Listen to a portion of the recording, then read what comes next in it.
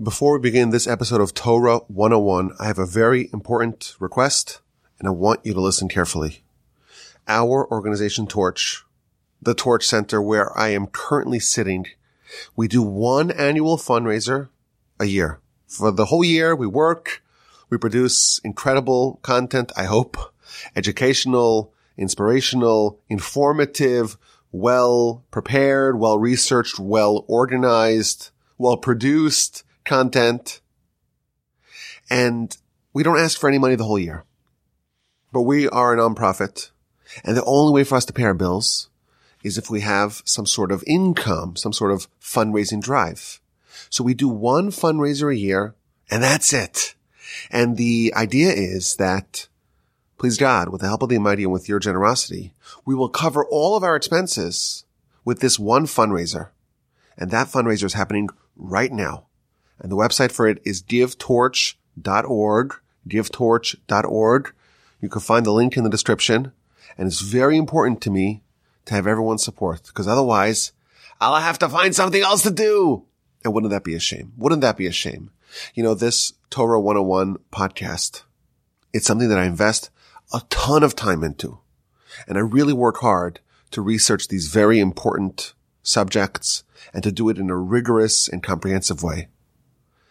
I spend hours upon hours upon hours on every one of these episodes. And the only way I could do that, it's only because of the wonderful generosity of our donors, of our supporters, of our friends, of our partners. So please go to givetorch.org right now and chip in and join us in supporting this incredible edifice of Torah, the Torch Center in Houston, Texas. Support the great work of the Torah 101 podcast and all the other incredible Torah offerings that we have here from Houston, Texas. givetorch.org. Visit it right now. You'll find the link in the description. givetorch.org. And as always, my email address is rabbiwolbe@gmail.com. We are discussing the 12th principle of the 13 principles of faith. And this is the principle about Messiah and the Messianic era. And this is going to be our 6th installment in the 12th principle. And specifically, we're trying to understand the mechanisms of Messiah. We talk about Messiah and what happens and what changes. And the changes are tectonic. They're seismic. The whole world changes. Everyone changes their priorities. Everyone changes their values. Everyone becomes elevated. The pursuit of knowledge and the pursuit of God cover the land as water covers the seabed. And the question we posed was, how does this all happen? What are the things that trigger the incredible dramatic changes that occurred during the Messianic era? And that question, we've discovered, it's more easily asked than answered. And the reason is because we don't know much about Messiah. We don't know how the redemption will unfold. We don't know what it will look like.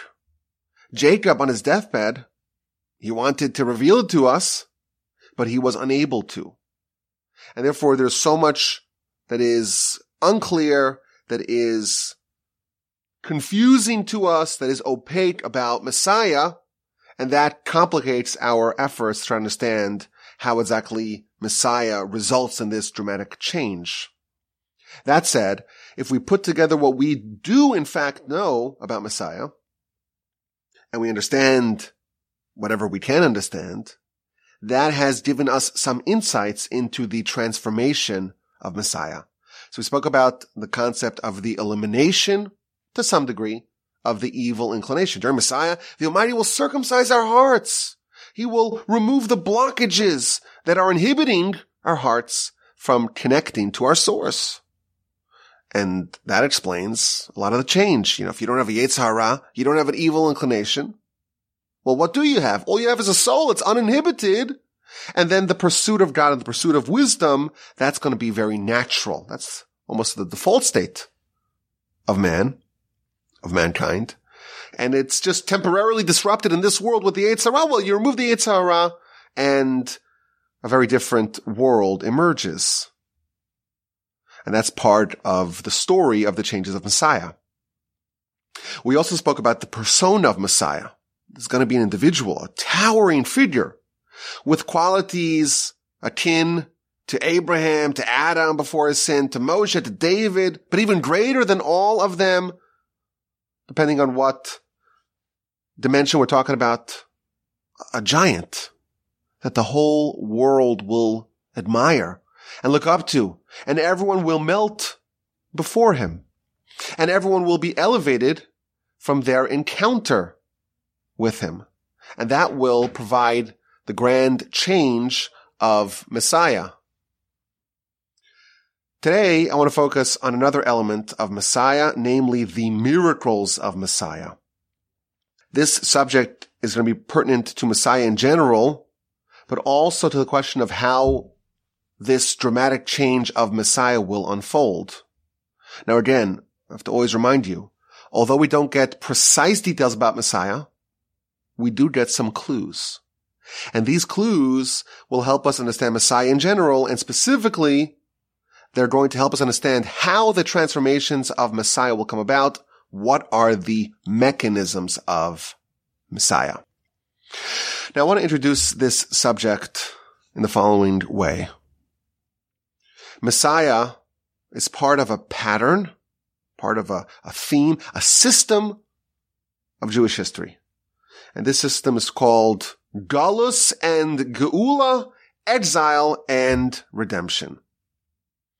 Prior to Messiah, we are told, our nation will endure 4 exiles. Number 1, Babylon.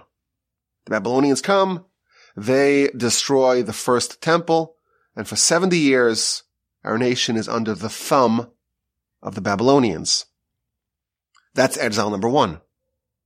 Exile number 2 is Persia and Media. That's the Perm story, as we know. And for 52 years, we were under the thumb of the Persians and the Medes. And that's exile number 2. And then there are the Greeks.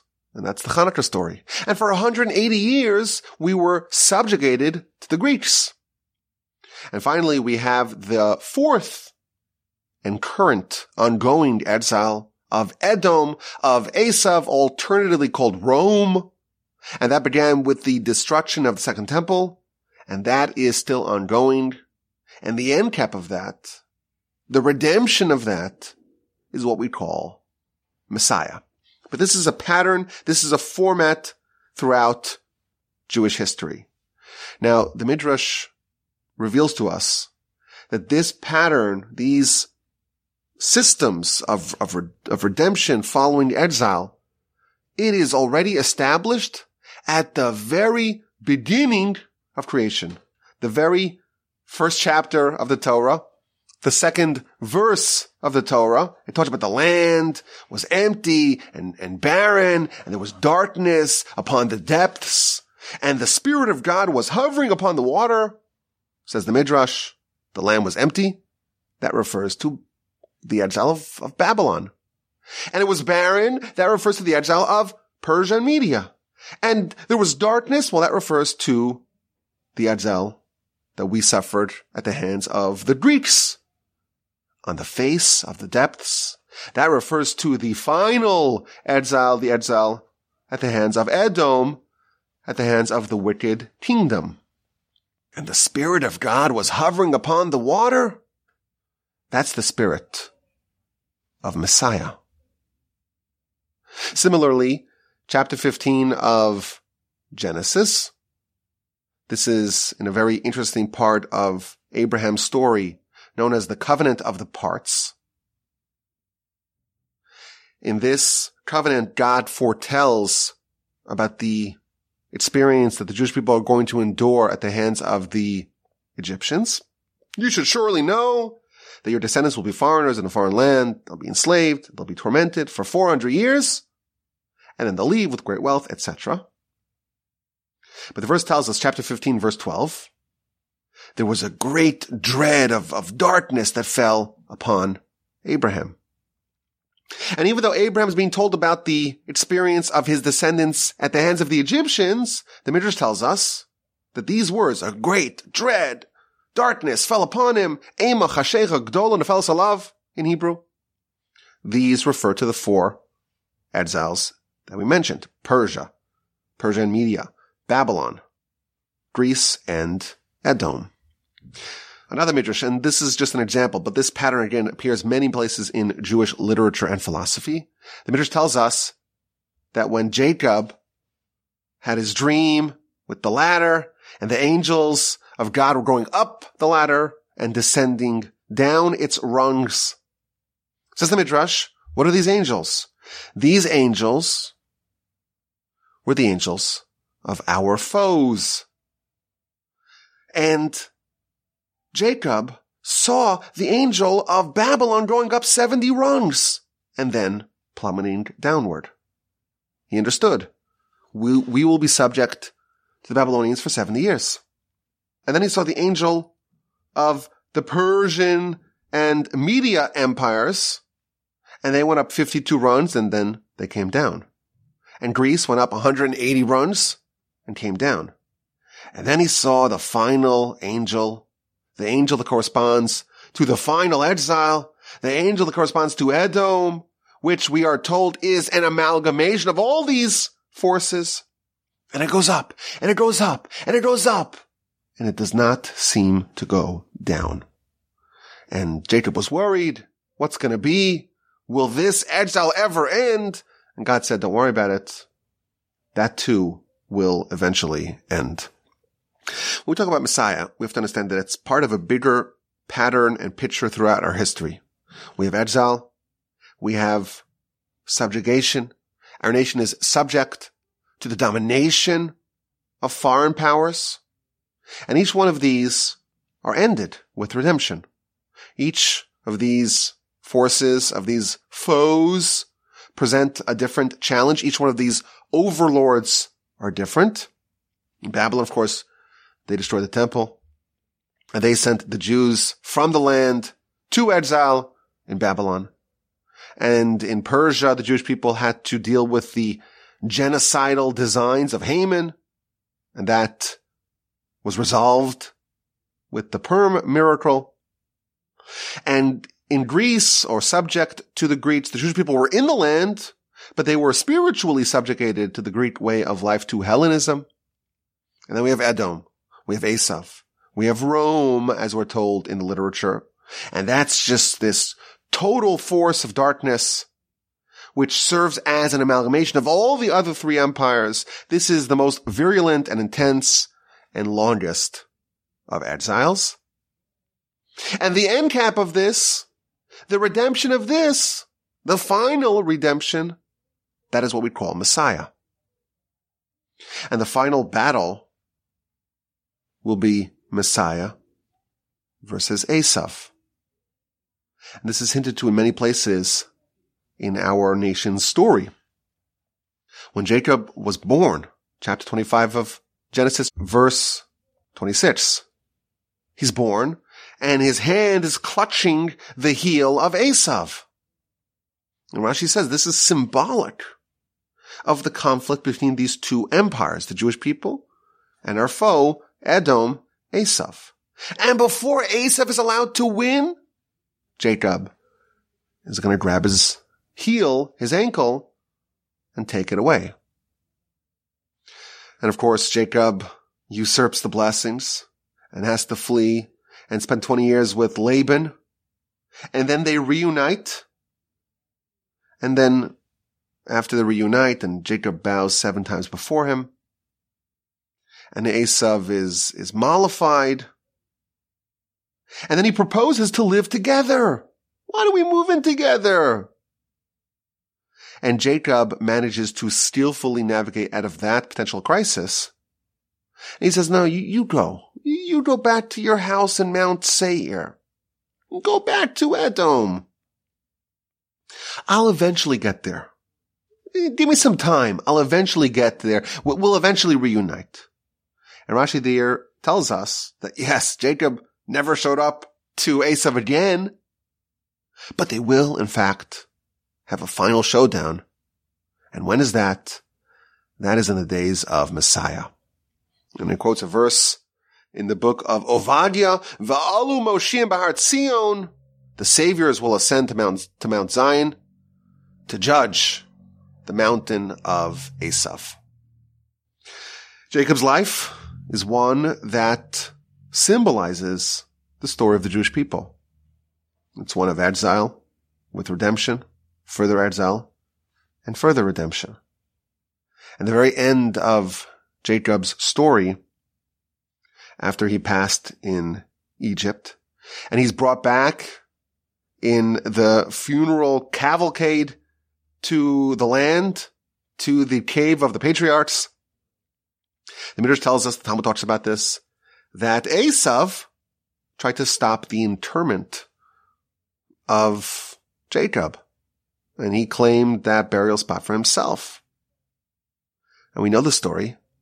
Esav was decapitated by Jacob's grandson, Chushim, the son of Dan, Chushim ben Dan. Chushim, we're told, was deaf. And the commentaries point out that Chushim, if you rearrange those letters, Ches, Shin, Yud, Mem, you can spell Mem, Shin, Yud, Ches. You could spell Messiah. Messiah, we're told, will come from David, from the tribe of Judah. But that's from his father's side. From his mother's side, he will come from Dan, from Chushim. And thus, this episode, this final encounter, if you will, on the individual lives of Jacob and Esav is symbolic of Messiah. Esav is the last force trying to stop the culmination of this great nation. And the tip of the spear of Messiah will be the tribe of Dan, will be the force of Chushim. It's also interesting, this we'll talk more about in the future. The commentaries note that the gematria of the word Messiah is the same gematria as the word Nachash, meaning serpent. In Jacob's blessings to his sons, the son that he compares to a snake, to a serpent, is Dan. So there's something about Messiah that somehow resembles a snake, and that is associated with the tribe of Dan. We'll talk more about that, please God, in the future. So we know the story of Jacob is symbolic of the story of the Jewish people, and the story of the Jewish people will eventually play out along this format following this template. Now, there's another point here. We talk about the 4 exiles. There's 4 exiles. And the context of Messiah is redemption from the 4th and final exile, from Edom, from Esav. But I mentioned 4. What are the 4? You have Babylon, you have Persia/Media, you have the Greeks, and you have Edom, you have Esav. There is one apparent exile that is omitted. And that, of course, is the first of the exiles. The Jewish people go to Egypt. And they spend 430 years or 400 years or 210 years, depends how you count. And then they have the Exodus. And that, too, is the format of exile and redemption. Yet somehow, in all the literature, they talk about the 4 exiles, and somehow Egypt is not featured. Evidently, there's something different about Egypt than there is about the other 4. And this is the point that I want to convey in this part of our survey, of our study of Messiah. Our sages tell us, and there are many sources to this effect, as we shall see, Egypt is the alpha exile. It is the root of all exiles. The root of all exiles is the story of the Jewish people in Egypt, and the root of all redemption is the Exodus. And thus, if we want to know what Messiah will look like, we know that Messiah will be an example of this redemption. It's going to mirror to some degree or another, it's going to mirror the Exodus. Now, there are explicit verses in Scripture to this effect. The verse tells us in the book of Micah, chapter 7, verse 15, just as was true in the days of your exodus from Egypt, so too I will show you in the future great wonders.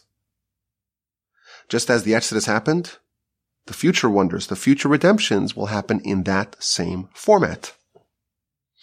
The Talmud in the book of Rosh Hashanah, page 11a, B'Nisan Nigalu, in the month of Nisan, we were redeemed. The Exodus happened in the month of Nisan. B'Nisan, Asidin Ligael, in the future they will be redeemed again in the month of Nisan. Again, this pattern holds true. That the Exodus created a format of redemption, and Messiah will follow this format. Some more Kabbalistic sources say that there's only one day in the whole year that Messiah could come, and that's Pesach. Because it's got to mirror, it's got to match the Exodus. And for our purposes, the sages say very explicitly that just as there were miracles, there were wonders, there were great signs in the Exodus, the future Exodus, the future redemption, the Messiah, all those signs and all those wonders and all those miracles will be revisited, will be reenacted. Everything that I did for the Jews in Egypt, he will do for the Jews in the Messiah. And by the way, this is obvious. If you look at the Seder, for example, that we celebrate on Pesach, it's a dress rehearsal for Messiah. How do we end off every Pesach night next year? In Jerusalem. We're trying to channel the experience of the first Exodus to the final one. The Exodus, it's not counted as one of the four exiles and the four redemptions, because this is the exile and the redemption and the template for all future redemptions as well. When Abraham was foretold about the enslavement that his descendants will experience in Egypt, the verse says, Vigam es hagoy asher yavadu dan anochi, and also the nation that enslaves the Jewish people I will judge, and then they will leave with great wealth. The Midrash notes that there's an extra letter in that verse. This is 15:14 of Genesis. Vigam, and also. Could have simply said gam, also. Why is it and also? Says the Midrash. Gam hu Mitzrayim. Had it just said gam, also, it would have referred to only Egypt. Vigam, and also. L'rabos arba galuyos. That's coming to include all the four exiles. The miracles, the format, the suffering, the subjugation, followed by redemption of Egypt, and everything that it includes, they will resurface in the times of Messiah. Moreover, the Midrash tells us that the miracles of Messiah will be in the same temple, in the same format, the same prototype, so to speak, following the prototype of Egypt, but they will be even greater. The Midrash points out that at the Song of the Sea, the verse says, Osefele, God does wonder. It's in a singular format. But in the aforementioned verse in the book of Micah, it says, niflaos, just as the days of the Exodus from Egypt, I will show you wonders. In Egypt, there was a wonder. With the Messiah, there will be wonders. The miracles of Egypt are great, are transformative. We're so excited about them. We talk about them endlessly for the last 3,300 years. But the miracles of Messiah will be even greater. Egypt is just a wonder. Messiah is wonders. The Midrash elsewhere tells us that the Exodus, while it is a template for Messiah, Messiah will be even greater. In Egypt, the Almighty sent an angel to go punish the Egyptians. With other exiles, there were intermediaries, Mordechai and Esther, Matisyahu and his children, an angel that went and struck the Assyrian camp. But in the future, with Messiah, it will be the handiwork of God himself. And even though, of course, we do know that there were elements of the Exodus that were done by God himself, the Midrash here is highlighting that there will be much greater miracles, much more intense miracles in the Exodus than were present in all the other redemptions. So much so that there's even a debate in the Talmud whether or not once Messiah arrives, will we even make a big deal about the Exodus? The verse in Jeremiah 16:14 tells us that in the future, we won't even talk so much about the Exodus from Egypt. And we're almost going to forget the Exodus because it will be so outshined by the miracles of the redemption of Messiah. Now, the Talmud actually says that we will, in fact, mention the Exodus in the times of Messiah, but it won't be as impressive, as noteworthy as the miracles of Messiah itself. So this is an incredible principle. We don't know much about Messiah. It's clear. Jacob wanted to reveal to us, and he wasn't allowed to. And you open up the Rambam, and he says again and again, we don't really know how it's all going to play out. But here's what we do know. The Exodus is a blueprint. That's the prototype. And the miracles of the Exodus will be reenacted for Messiah on a much grander scale. Now, it is also interesting that it's not just the Exodus that's the model for future redemptions. The Exodus itself was modeled after previous redemptions. Everything that happened to the individuals in the book of Genesis, the forefathers, Abraham, Isaac, and Jacob, were told, that's a microcosm of what's going to happen to their descendants. And the story of Jacob, the individual, going to the house of Laban, if you think about it, it's a perfect parallel to the Jewish people going to Egypt. Our natural home is in the land, and Jacob has to go to Laban because otherwise he'll die if he stays in Israel. Esau's going to kill him. The Jewish people, they go down to Egypt. Why? Because there was a famine. Otherwise they'll die. They're forced into exile.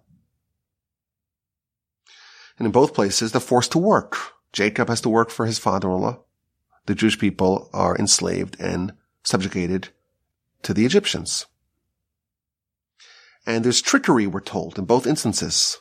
Laban swaps his daughters. And Pharaoh uses deception to enslave the Jews. And when they leave, both of them leave with great wealth. And when they leave, they're both pursued by their foe. 7 days after Jacob escapes, Laban chases him down and they have a showdown. 7 days after the Jewish people escape from Egypt, Pharaoh chases them down and they have a showdown. And in both cases, the showdown was resolved by divine intervention. And in both cases, there was a promise not to go back. Jacob and Laban, they make a pile of stones as a testimony. This is the point of demarcation. I won't cross and head back, and you won't cross this DMZ. Before the splitting of the sea, God comforts Moshe, and Moshe comforts the Jewish people. Don't worry about the Egyptians. This is the last you're going to see of them. And ever since the Exodus, we are banned from returning to Egypt. And what happens afterwards? After Jacob finally frees himself from Laban, he has to go encounter Esav, Edom. And the Jewish people, right after they leave Pharaoh, they have to encounter also Esav, also Edom, Amalek. So it's interesting. We see an example of this already play out. Jacob, the individual, he lives through a format of exile and redemption, and that gets played out on a bigger scale with his descendants in Egypt. The family of Jacob, our forefather, his storyline with Laban, the exile and the Exodus, that mirrors the story of the nation. And that template will be followed going forward. And therefore, when we want to understand more about Messiah, we can look at the model, at the prototype, at the archetypal example of redemption. Again, the verse in Micah.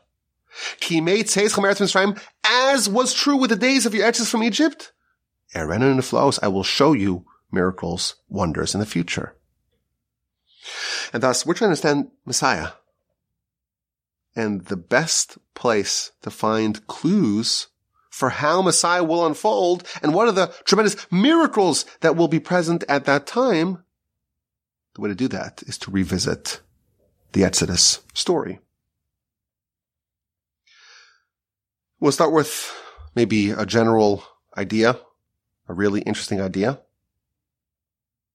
And then we'll go chronologically throughout the story and show how there are going to be parallels between the Exodus and Messiah. If you read the book of Exodus, you will invariably ask the following question.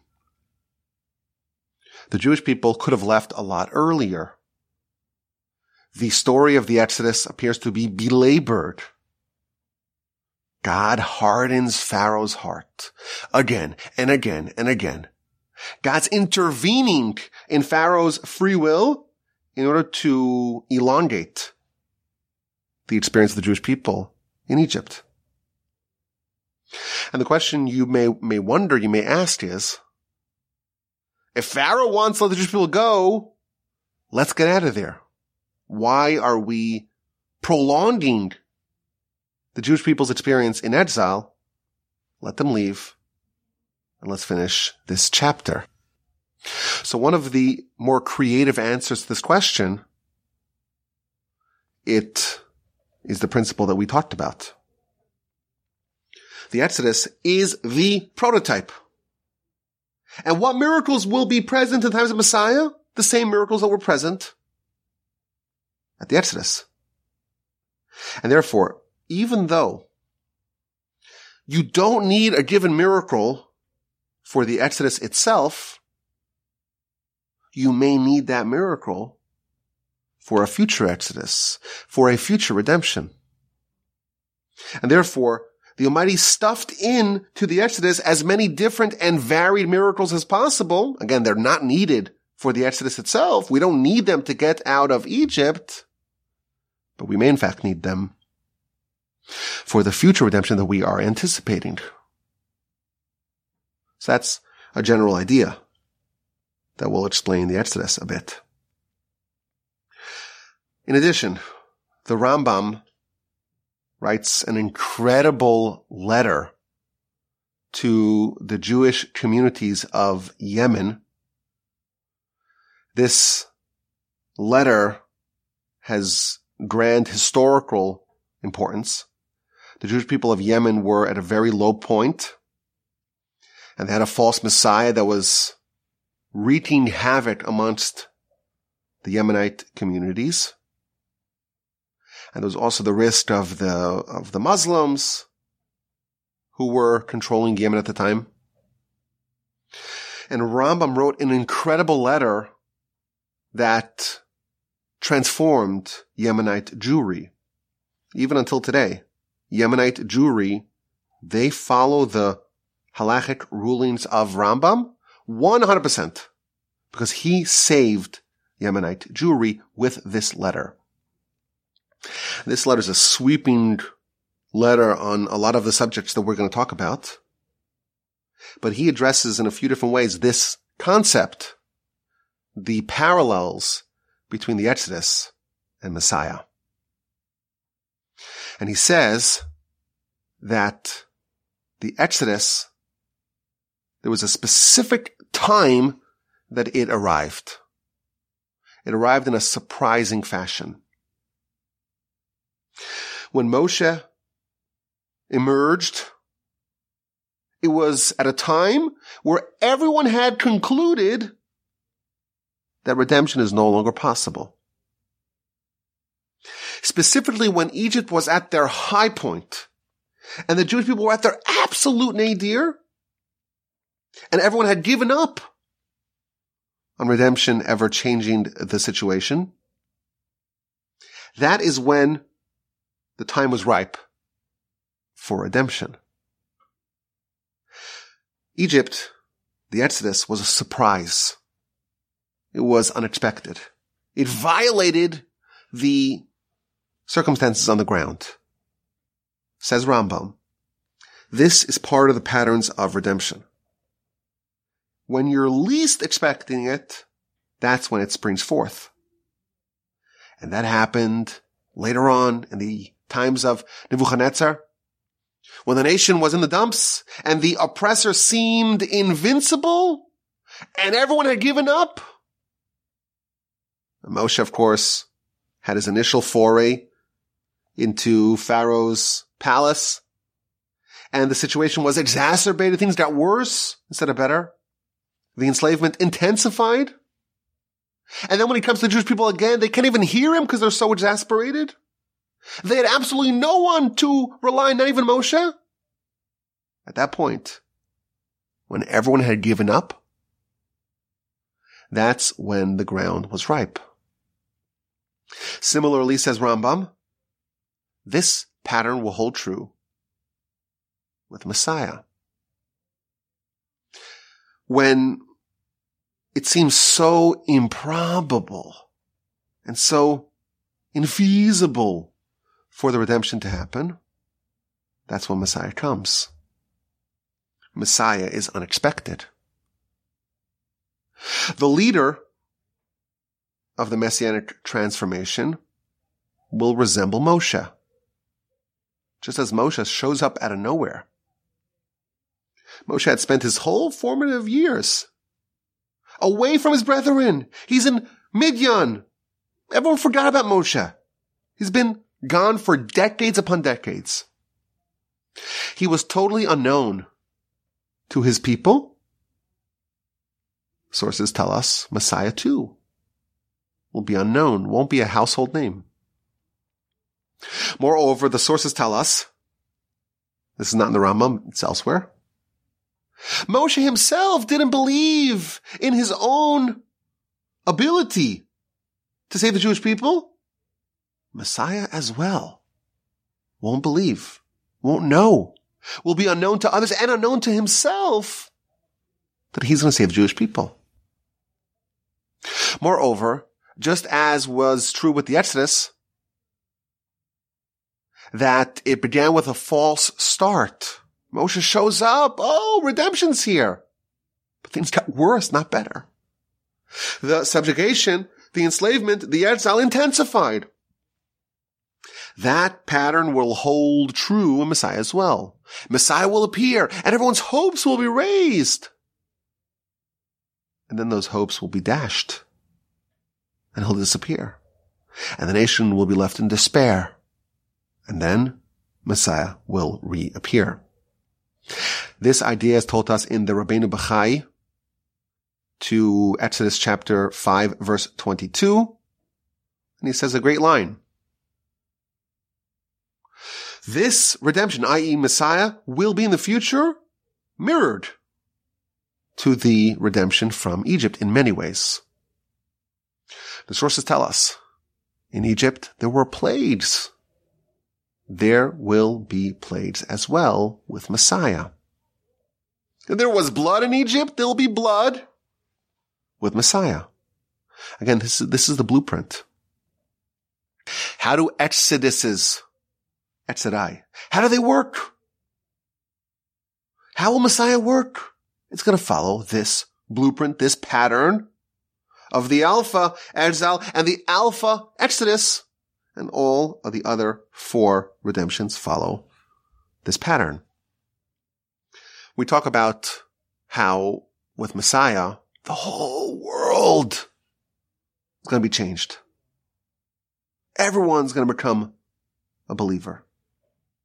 We see an example of that in the Exodus. The emphasis of the plagues, at least part of the emphasis is, that Pharaoh will know, that Egypt will know, that Egypt will accept the Almighty's dominion. Just as with the Exodus, the nations were impacted and the nations were transformed, so too Messiah will move the entire world. Now there's another principle. This one's a bit surprising and even scary, and perhaps one that can serve as a cautionary tale. During the plague of darkness, the 9th of 10 plagues, Rashi tells us that many Jews died. There were Jews who did not want to leave. They had resisted redemption. They had resisted the Exodus.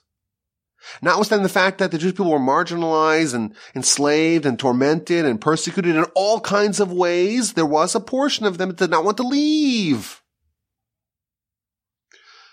How many people was that? So Rashi, a little bit later on, tells us, this is in Exodus chapter 14, only 1/5 of the Jewish people actually made it out of Egypt. 80% didn't want to leave.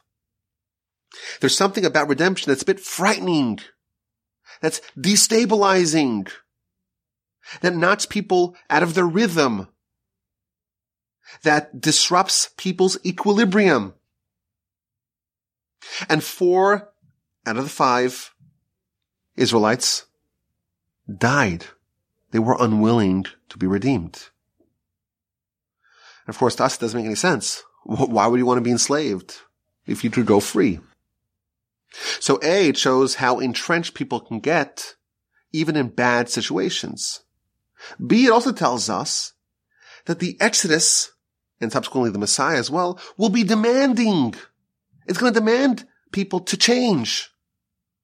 And change is always very hard. But here's the scary thought. It's possible that when Messiah comes, a portion, maybe even 80%, won't make the cut. It's possible if this pattern holds, again, not everything that happens in the Exodus will exactly happen in Messiah. And this one we're told specifically, there is a chance that up to 80% won't make it, won't be privy to this final redemption. 80% of the Jews in Egypt didn't want to leave. They wanted to remain there. How many people do we know that will be resistant to Messiah as well? And this again reveals to us, you're going to have to want it. You're going to have to opt in. You're going to have to be willing to change.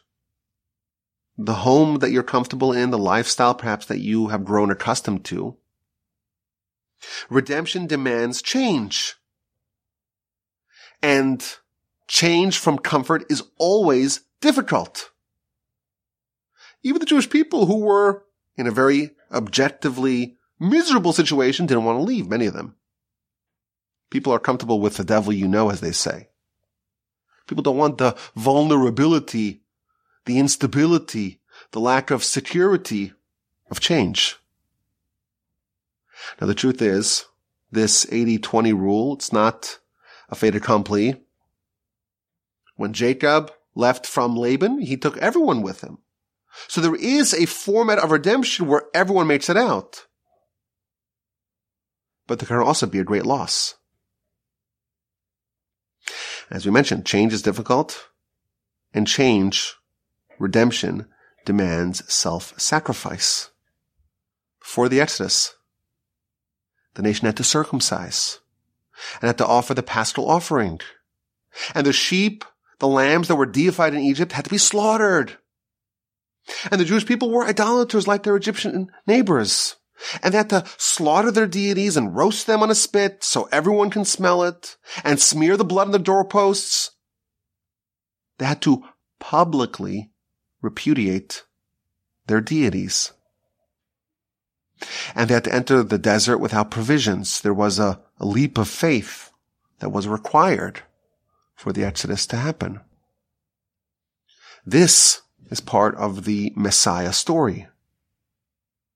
There are miracles, grand miracles, plagues that have the power to transform everyone and everything. But the people are going to need to buy in. They're going to need to opt in. Now, after the Exodus, there was another miracle that we mentioned already in the past. Last time we talked about how Moshe had to gather the nation from amidst the whole land of Egypt. That's, of course, a great miracle. That's going to happen on a global scale with Messiah. And just as there was the splitting of the sea in the Exodus, the verse in Isaiah chapter 11 tells us there will be a splitting of the sea with Messiah. And just as after the Exodus, the nation had an encounter with Amalek, the last foe is Amalek. The chair of God, the throne of God, is not complete until Amalek has been trounced. And the Jewish people, when they leave, they go into a desert, and they stop in 42 different stations along the way. After Messiah, this as well, this pattern, we are told in the sources, will continue. There will have to be some sort of sojourn throughout a wilderness and stations, maybe even 42 stations, before this process is concluded.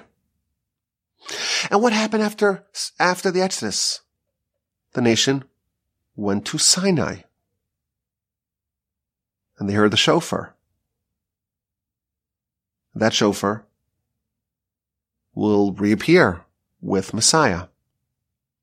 The Midrash tells us that the ram that Abraham supplanted Isaac with during the binding of Isaac, the right and left shofars, horns, one of them, the left one, was blown at Sinai.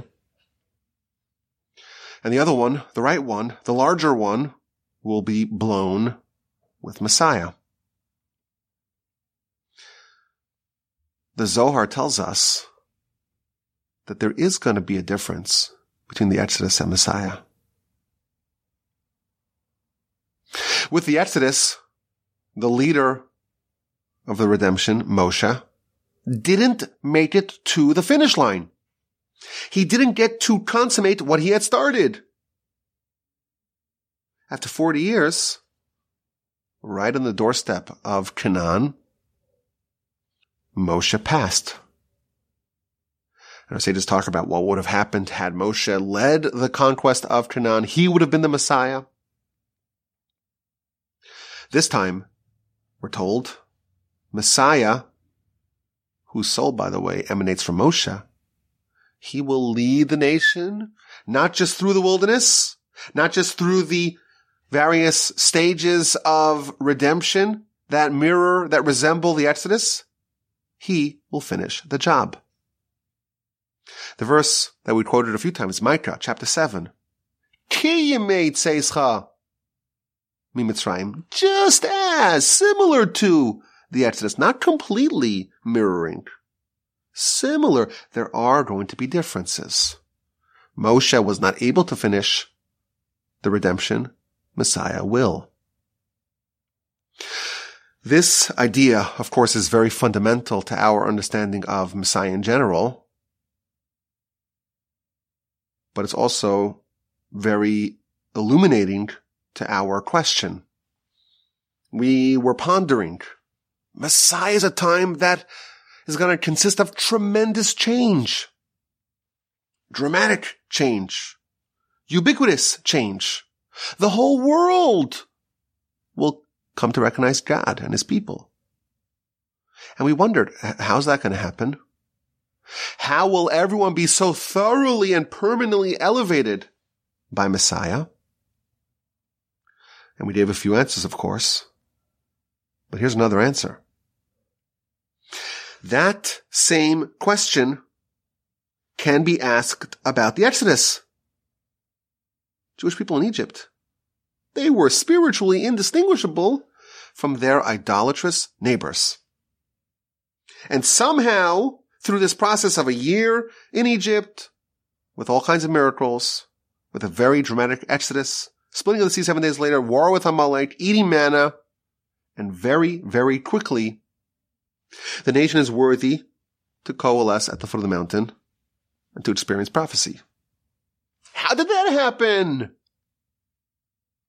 That is the power of the Exodus. That is the power of redemption. And that is the power of Messiah. When we study the Exodus, we see the importance of these miracles. Messiah will likewise be a time where grand miracles, even greater miracles than those of the Exodus, they are going to change everything. I want to end with one final point. When will these miracles happen? The Rambam tells us, he's adamant about this. King Messiah does not need to do miracles. He doesn't need to revive the dead. He doesn't need to do anything that suspends the rules of nature. Evidently, miracles are not part of the process. Yet, Scripture is clear that there will be miracles during Messiah, akin and even greater to those of the Exodus. Will the time of Messiah be characterized by miracles or not? So here's my theory. There is a name that we're told that is the name of the miracles and the wars of Messiah. We'll talk more about this, please God, at great length. That's the war of Gog and Magog. This apocalyptic war of Gog and Magog.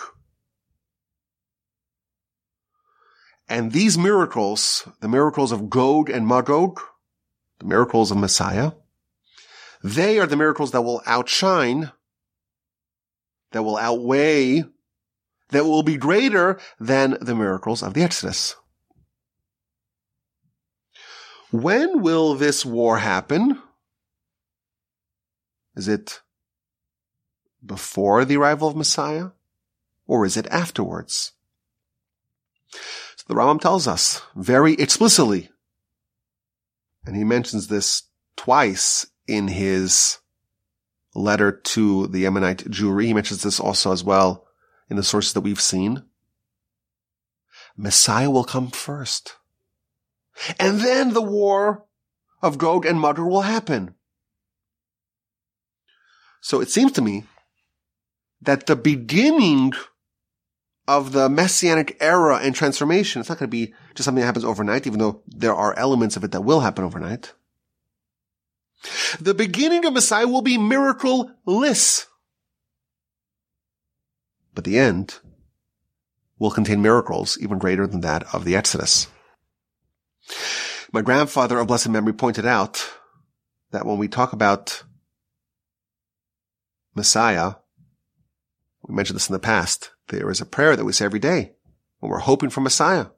Litakein olam b'malchut shakai, to fix the world with the kingdom of God.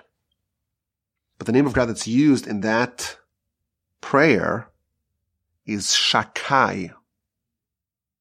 That name of God, we know, signifies no miracles. Chapter 6 of Exodus, the beginning of Parshas Va'era, God appears to Abraham and says, I have appeared to your forefathers, Abraham and Jacob, with the name of Kel Shaddai. But the other name of God, the Tetragrammaton, in that name I did not appear to them. So if the Messiah, it's L'Taken Olam B'Malchut Shaddai, to fix the world with the kingdom of God, that's the name that's referenced. That's the name where there are no miracles. So McGrath pointed out that, well, apparently Messiah is a time of no miracles. But maybe we can suggest, you gotta read all the way to the end of the Aleinu prayer. Bayom Ahu, on that day, Yihiyeh Hashem Echad. God, this time using not the name Shaddai, but using the name of the four-letter ineffable name, the Tetragrammaton. God will be one, and his name will be one. That name that symbolizes total revelation. That was my theory. And then I found that the Zohar says it explicitly. It's going to start off with a king, and he's going to begin a process, and it's going to gather the Jews back together. And from that day on, there's going to be a certain point after which, going forward, the miracles of Egypt will unfold. But it won't start with miracles. We have, I think, advanced a lot in our understanding of Messiah in this session. We learned about the template of Messiah, the template of redemption. And we also learned about the miracles of Messiah and the role that they will play in both changing us and changing the entire world. And this gives us another element, another aspect in trying to understand the mechanisms of Messiah. Next, we have to talk about us. Messiah will demand very substantial change on our part. And of course, we talked about this already earlier. We're going to have to want to change, not to be part of that 80%. It's going to demand self-sacrifice, just as it did with the Exodus. But the subject that we will, please God, cover next from the Torch Center in Houston, Texas, the comprehensive repentance movement of Messiah. Messiah is inextricably linked and connected to the concept of repentance. Absent repentance, there is no Messiah. And repentance may in fact be the trigger that brings about the entire messianic transformation. I look forward to, please God, covering that with y'all really soon. Your questions and your comments and your feedback are always appreciated. My email address is rabbiwolbe@gmail.com. Thank you so much for listening to the podcast. As I said at the beginning, we're running our annual campaign at givetorch.org. Every donation is doubled. Please visit givetorch.org and support the incredible work of Torch and the Torch Center and all the amazing Torch podcasts. Support us. Raise the torch in 2023. givetorch.org.